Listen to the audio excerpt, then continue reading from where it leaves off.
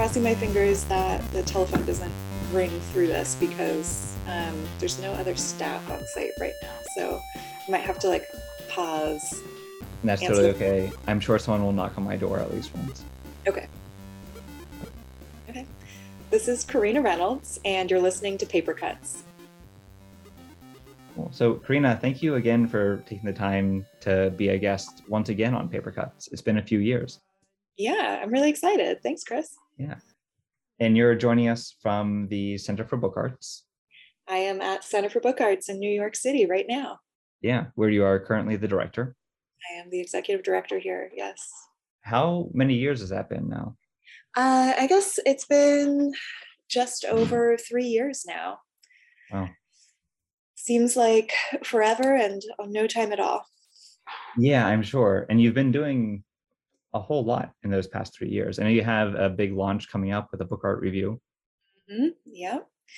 Yeah. Over the last 3 years, we have been doing an incredible amount of programming, focusing on education and exhibitions, residencies.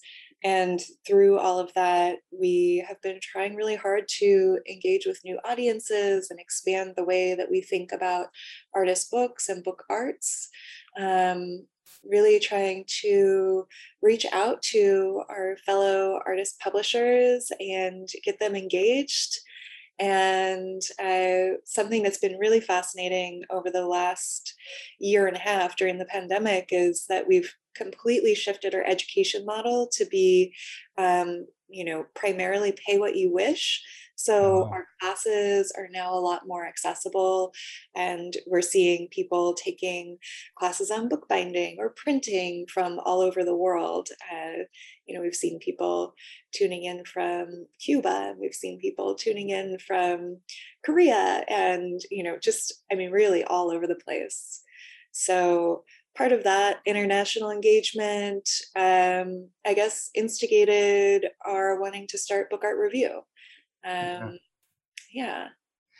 Can you tell us a little bit more about that? Because I feel like there's not very many homes for good art book criticism and documented writings. Yeah, absolutely. So I feel like this is definitely filling a very large gap. Yeah, well, I guess was it early this year or the end of last year when the only publication dedicated to reviewing artist books in the US stopped. That was the Journal of Artist Books, which we all knew and loved. Yeah. They shut their doors after, how many issues was it? So I think over 30. And so we felt there was a real void in criticism for artist books, and we decided to take up the project. We were super fortunate to receive a Andy Warhol Foundation for the Visual Arts Fellowship to do a little research about artist book criticism and why it has lagged behind some of the criticism in other fields. And earlier this year, we had a series of convening sessions in conjunction with the Contemporary Artist Book Conference and Printed Matter's virtual art book fair to address those questions of why is this something that, there are lots of great source books that have been published. There are a lot of exhibition catalogs that have been published. But when it comes to critically reviewing and writing about artist books and book art in general, there really isn't much out there. So, me and my two collaborators, Megan N. Liberty and David Solo, have been talking a while about, how do we change things? How do we inspire people to do more writing?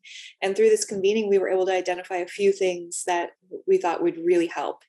One of them is that there are almost zero paid opportunities to publish critical writing about artist books. Yeah. Okay, here we go. Sorry. Okay.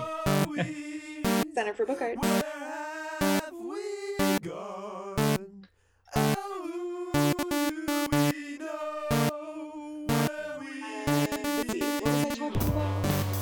saying one of the reasons that art book criticism has lagged behind is that there's almost zero paid opportunities for writers. Yeah. So, a lot of artist book criticism publications internationally and also from the past have been academic peer-reviewed journals. And part of that is, that the writer is not getting paid. And so, it really forces young arts writers who are interested in this field, or interested in this subject, to just either publish their writing for free or to switch to a different subject where there are more paid opportunities. Arts publications like Artforum and Art in America don't often dedicate space to writing critical reviews of artist books or exhibitions of artist books. And, since those paid opportunities just aren't there, we end up with a really lean and narrow group of people writing about artist books. Yeah. One of the other things that we identified during the convenings was that a lot of arts writers who were taking on the job of writing about artist books and book art didn't really have a clear grasp of the history of artist books and the history of book art. They have that great foundation in general art history, painting, photography, sculpture. They have a great lay of the land when it comes to all of those things. But when it comes down to talking about historical precedents within book art, they have a really hard time coming up with, anything other than Ed Ruscha and, and a handful of other artists. But so we really found that there was a lack of education around the history, as well as the terminology, structures, processes, and even understanding, what kind of roles people take on and who plays a role within the production of book art in an artist book. Okay, one more time.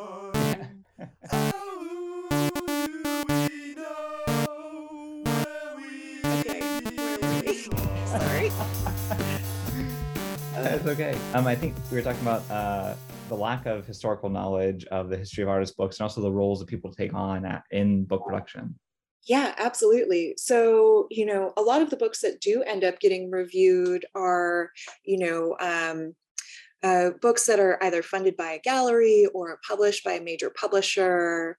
And, I think that a lot of the people who are writing these reviews don't understand that there are many different people that touch those books.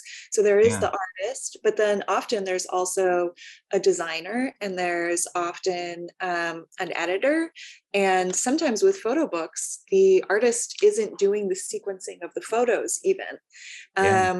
Or the placement or the size or the juxtaposition.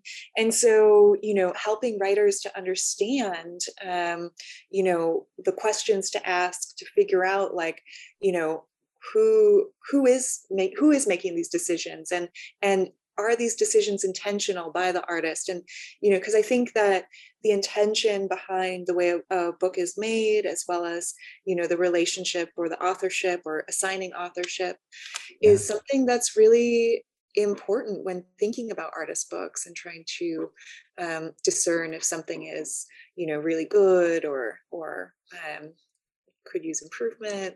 Yeah. So with the book art review, how is this going to be put out into the world? Is this a website? Is it a magazine? Is it all of the above? It is both. So it's actually a kind of like multi-pronged effort.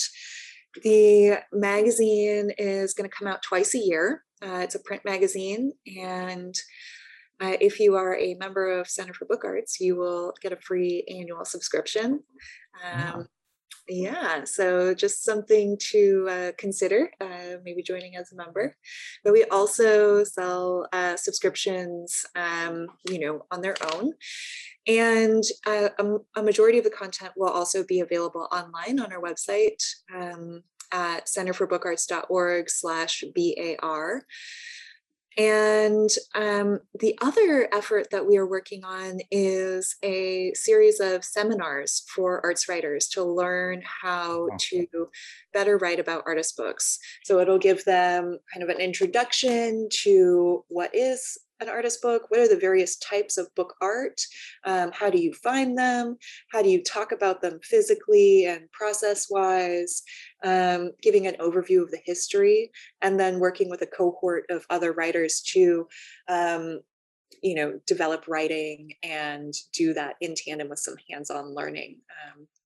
So that should be really huge. And also one of the other things that I think is really important about that seminar is also giving like an introduction to how to pitch, so that at the end of the seminar, the writer won't be limited by, only being able to get something published in a book art review sort of publication, but that they can also go out to Brooklyn Rail, or they can go out to to Art Forum and get something published there. So trying to kind of like push outwards a little bit and empower the writers to be able to do what they need.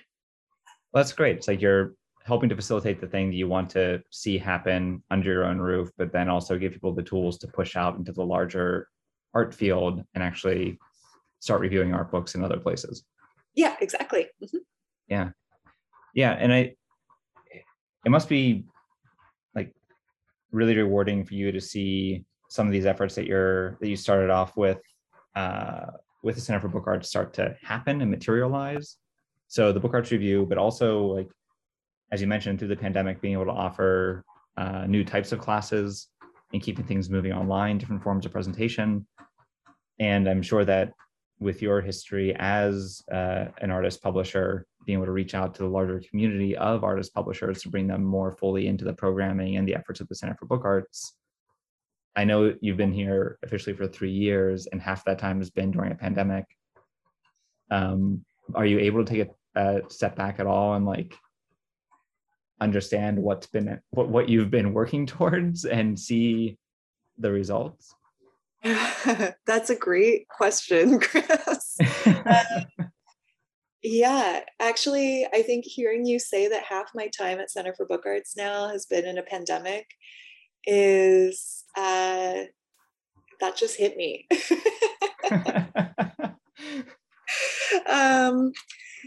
This was not what I was anticipating when I took the job. And I think it is really interesting to consider the ways that we've all had to pivot over the last 18 months to be able to, change the way we deliver programs, to be able to change the way we communicate, to be able to change the way we work.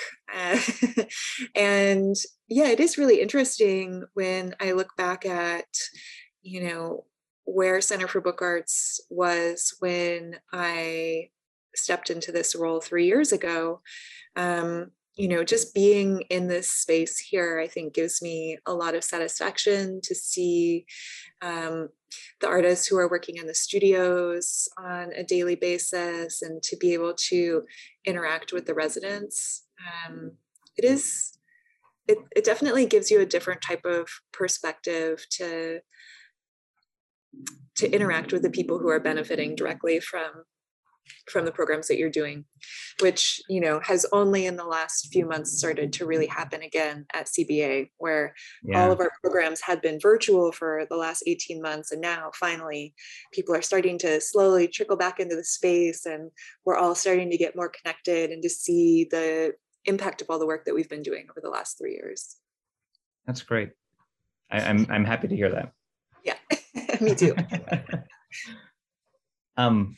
But before you came into the Center for Book Arts, you had your press and publishing and production company, Small Editions.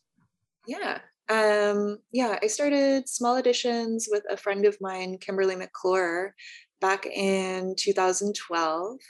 It was a bookbindery and artist book publisher. And, over that time we published with a ton of artists, Yeah. focusing on the intersection of content and material and structure.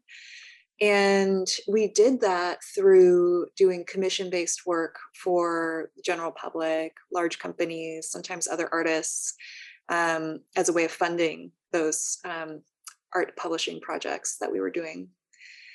And I think it really did give me an interesting background for coming into my role at Center for Book Arts.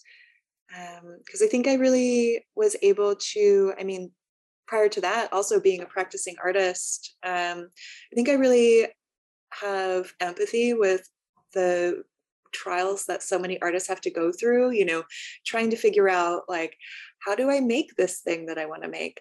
How do I get people to look at it? How do I sell it? How do I make my studio practice sustainable? So I think I'm, like, in a way uniquely positioned to support artists, because of that experience.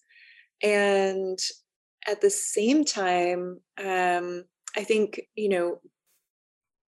being involved with small editions for so long, uh, I think I really got to know the artist book publishing community in New York and internationally. And I think that's just feeling like now at Center for Book Arts, I'm able to, better support all of those people, my friends, the larger community of people who are working with artist books and book art. Um, that's really satisfying. And, I guess it was right before the pandemic, at the beginning of 2020, when I ended up passing small editions off to Hannah Pierce, the new proprietor. And Yeah. so I am so proud and happy to see this thing that Kimberly and I created, almost 10 years ago now, to see that continuing to flourish and continuing to support artists.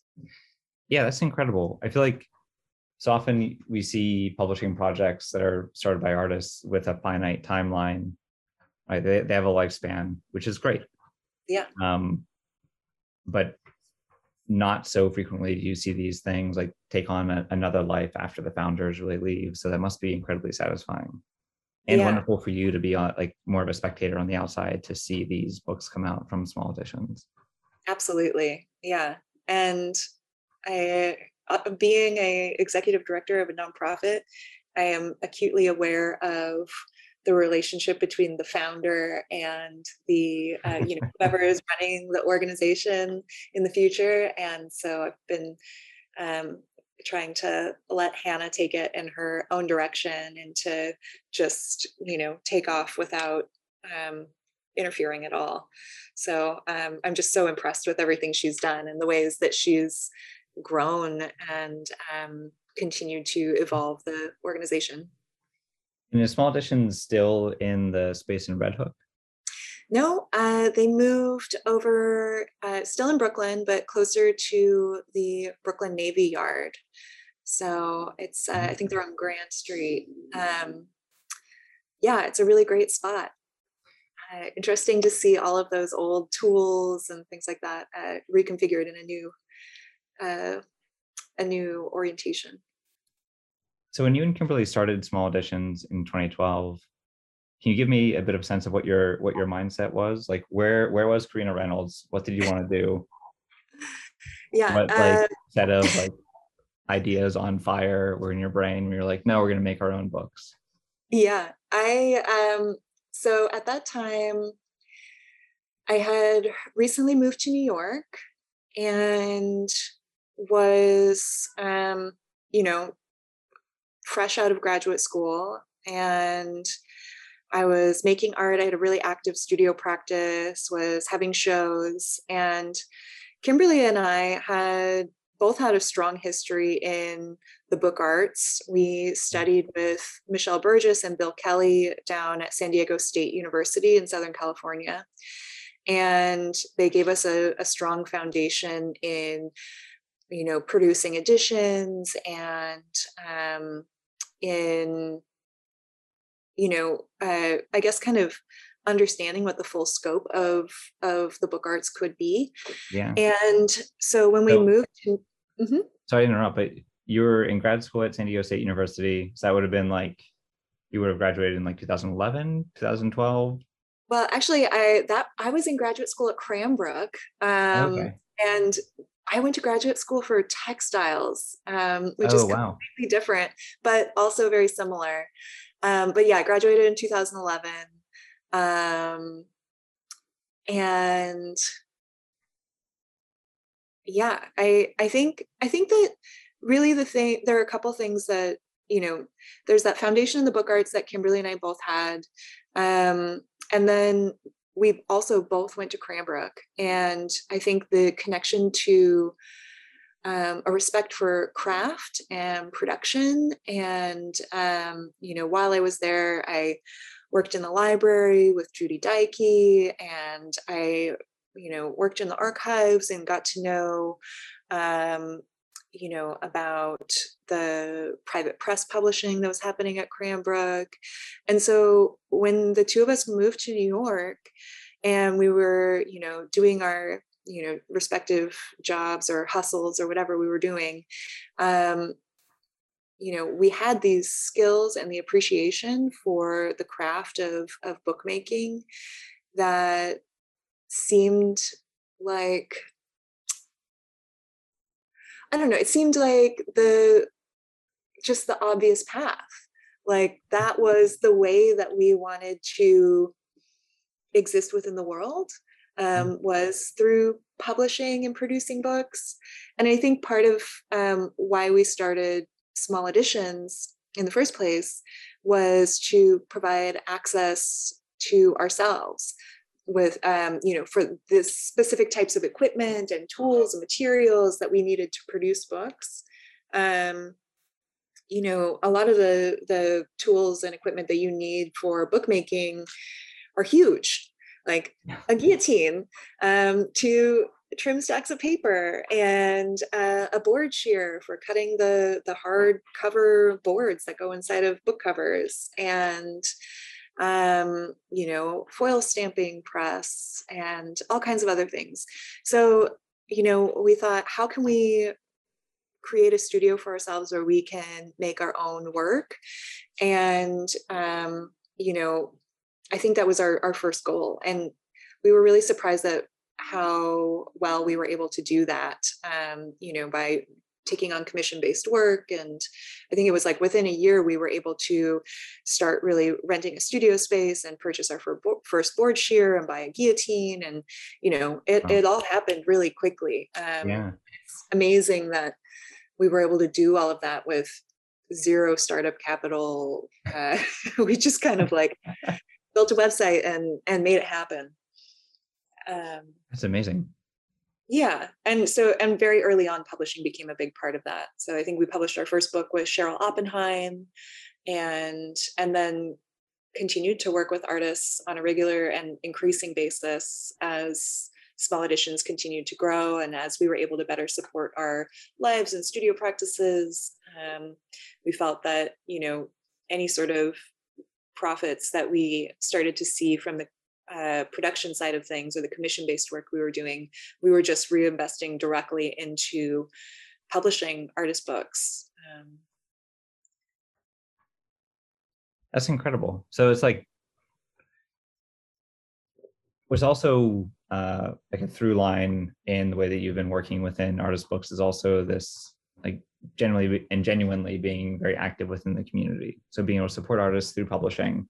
You did a series of like bookbinding workshops with Babs during those fairs. You've been really active with the printed matter art book fairs while you're at Small Editions, and trying to bring that now through the Center for Book Arts to really approach like a new audience and grow the audience, which is already sizable for that institution. Yeah, and also to try and create programs that are satisfying and valuable for a broader audience. So, this year we took over managing the Contemporary Artist Book Conference, and are going forwards really trying to find ways to broaden the dialogue around this art form, to open it up, to use language that is more accessible, that's less, we're trying to remove the academic barriers that have been surrounding this medium for so long. Good. I also feel like that's very important. Yeah.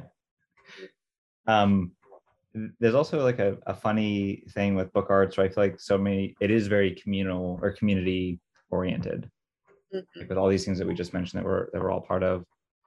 But we're also spending a lot of solo time just like folding paper. Yeah. Well, that's what's so interesting about our studios here. It's like, I think similar to printmaking workshops. I mean, we have a printing workshop, but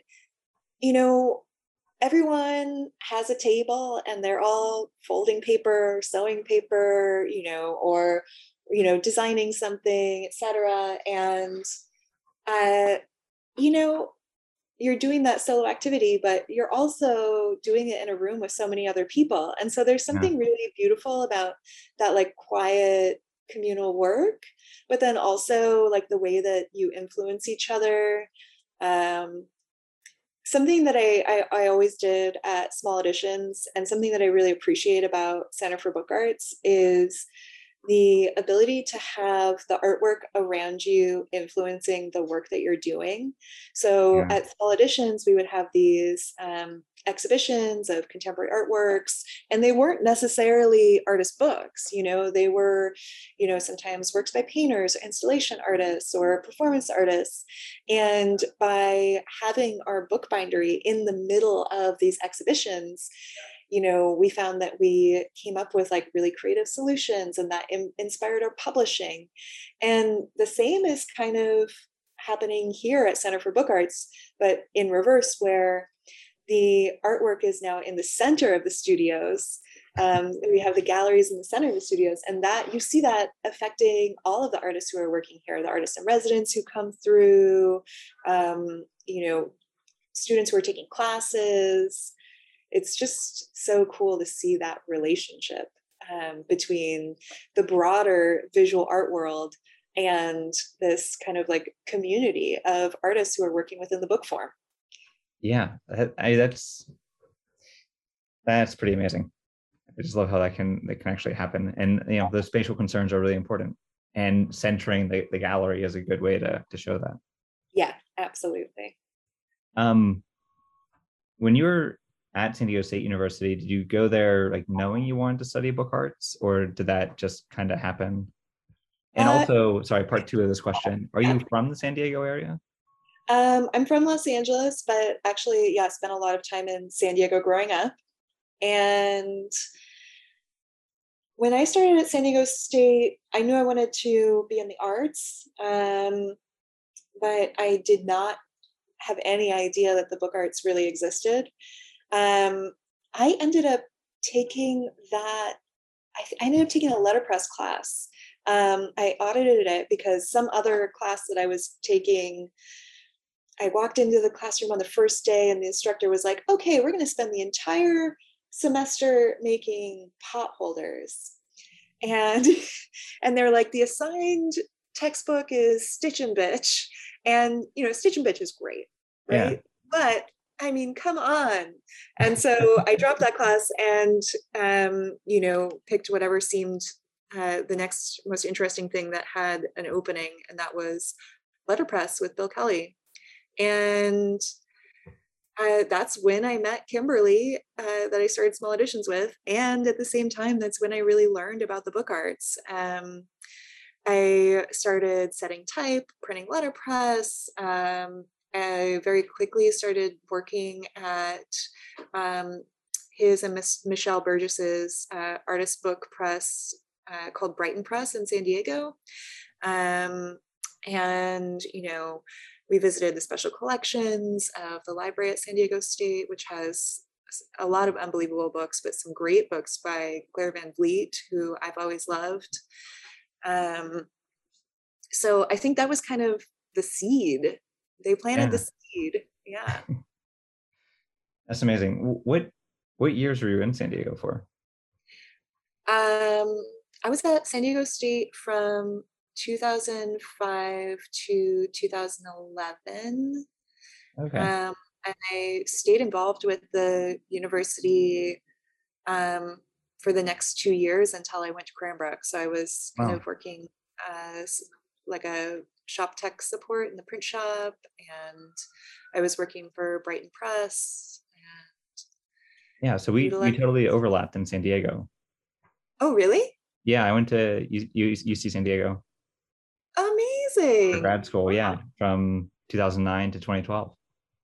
Wow. I had no idea. Yeah, you'd think that like San Diego is not huge. You think that No, for it's like not. two book artists, we probably like should have been hanging out at some point. Yeah, exactly. Oh, that's so interesting. Yeah. I mean, my life at that time was like so different. I was waiting tables and going to the beach every morning and and then like spending a lot of time by myself in the studio making books. Yeah, yeah, yeah. I mean, there's incredible things that you can do when you're in San Diego, like just go to the beach in the morning. Yeah. Right. Easily go to the beach in the morning. Yeah. Yeah, it was like Black's Beach was maybe a 20-minute walk from my studio at UC San Oh, Diego. yeah. That was Oh, my like problem solving walk. I actually had a dream recently about Black's Beach. Oh, So, really? but I have always wanted to go hang gliding and I've never done it. And there's that like hang gliding airport, right? Yeah, Right yeah, the there. glider port. Yeah, the glider port. The glider port. So I had a dream that I was hang gliding over Black's Beach.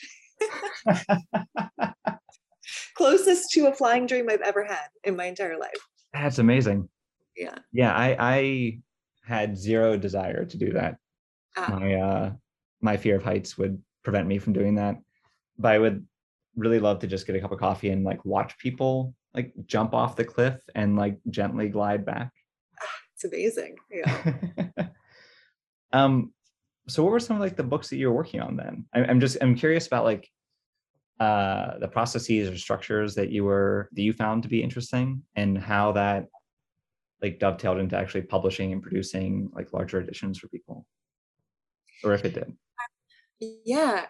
So at that time when I was in San Diego, I was really interested in letterpress and woodcut. Those were my two main focuses. And I had this weird idea that I would um, publish an art criticism publication in letterpress. That was like when I first was learning. Then I quickly realized that that would be insane. Wait, so the book art review is not going to be letterpressed? Not going to be letterpress. I know, it's so sad. All right, well, I won't cancel my membership, but Okay, I think yeah. it's I good that we just just thought make sure that people know. as the executive director of Center for Book Arts, I have other things that are more important to do than hand setting type for a semi-annual art review publication. But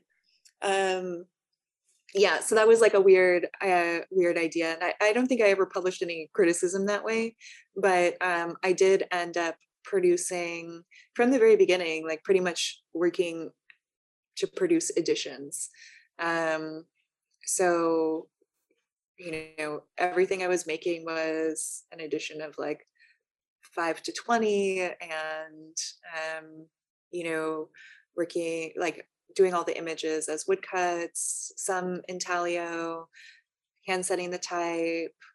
Um, and structurally, I was like, I had learned like how to make a hardcover book, how to do leather binding, how to, various single sheet structures and stuff like that. But I really had this idea that I wanted to just create my own bindings. Yeah. So I was like, making a lot of weird stuff that didn't make a lot of sense. Wow. But so yeah, those early books are really weird. Well, I hope you still have those somewhere. I think I do. Maybe they're at my parents' house. Um, are you now that you are the director of the Center for Book Arts, are you able to use the facilities at all, or do you have time for yourself to hold up a practice? I do not. I wish I did. It's really more than a full-time job. And um, yeah, I mean, I think that I consider Center for Book Arts and um, Book Art Review to be my creative practice. Yeah. Um, I really think about community building and the relationships that we build with through programming and the networks of support that we're forming for the book art community as a form of creative practice. And I think it was with Small Editions that I first started thinking about things that way. Because, as I mentioned, when I first started, Small Editions was there to support my creative practice. And there was a period, maybe it was about halfway through, or halfway through my time there. So maybe it was about 4 years in, where, I was building these like huge installation pieces and performance works and making videos, and I was renting this studio, and at the same time, and I was having shows, and at the same time, Small Editions was growing, and I was getting a lot of satisfaction from working with artists, and I started to realize that the kind of like force for good that I could have as someone who is organizing and supporting was so much greater than what I could do on my own as an individual artist. And at that point, I decided that I would make Small Editions my creative practice. And so I did the same thing when I came here. Yeah. Yeah, I think that's like such an important thing to think of, is like publishing as practice, and also like what community-based work actually does entail Yeah, as a creative practice. yeah, absolutely. I mean, I think it's been, people are starting to accept this now, but I think it's been hard to convince people for a while that publishing is an aspect of the book arts, that you can't just say that the book arts includes bookbinding and printing and paper treatment, but that publishing is a very important and integral practice within the book arts. And that's true also, I think, for maybe what Center for Book Arts does on a whole. Yeah. Yeah, yeah, I would say so. Mhm. Cool. Well, Green, I think that's actually like a really good stopping point, probably. Cool. Great. Um, but thank you so much for spending some time with me and telling me a little bit more about your history and your work. And thank you for your work.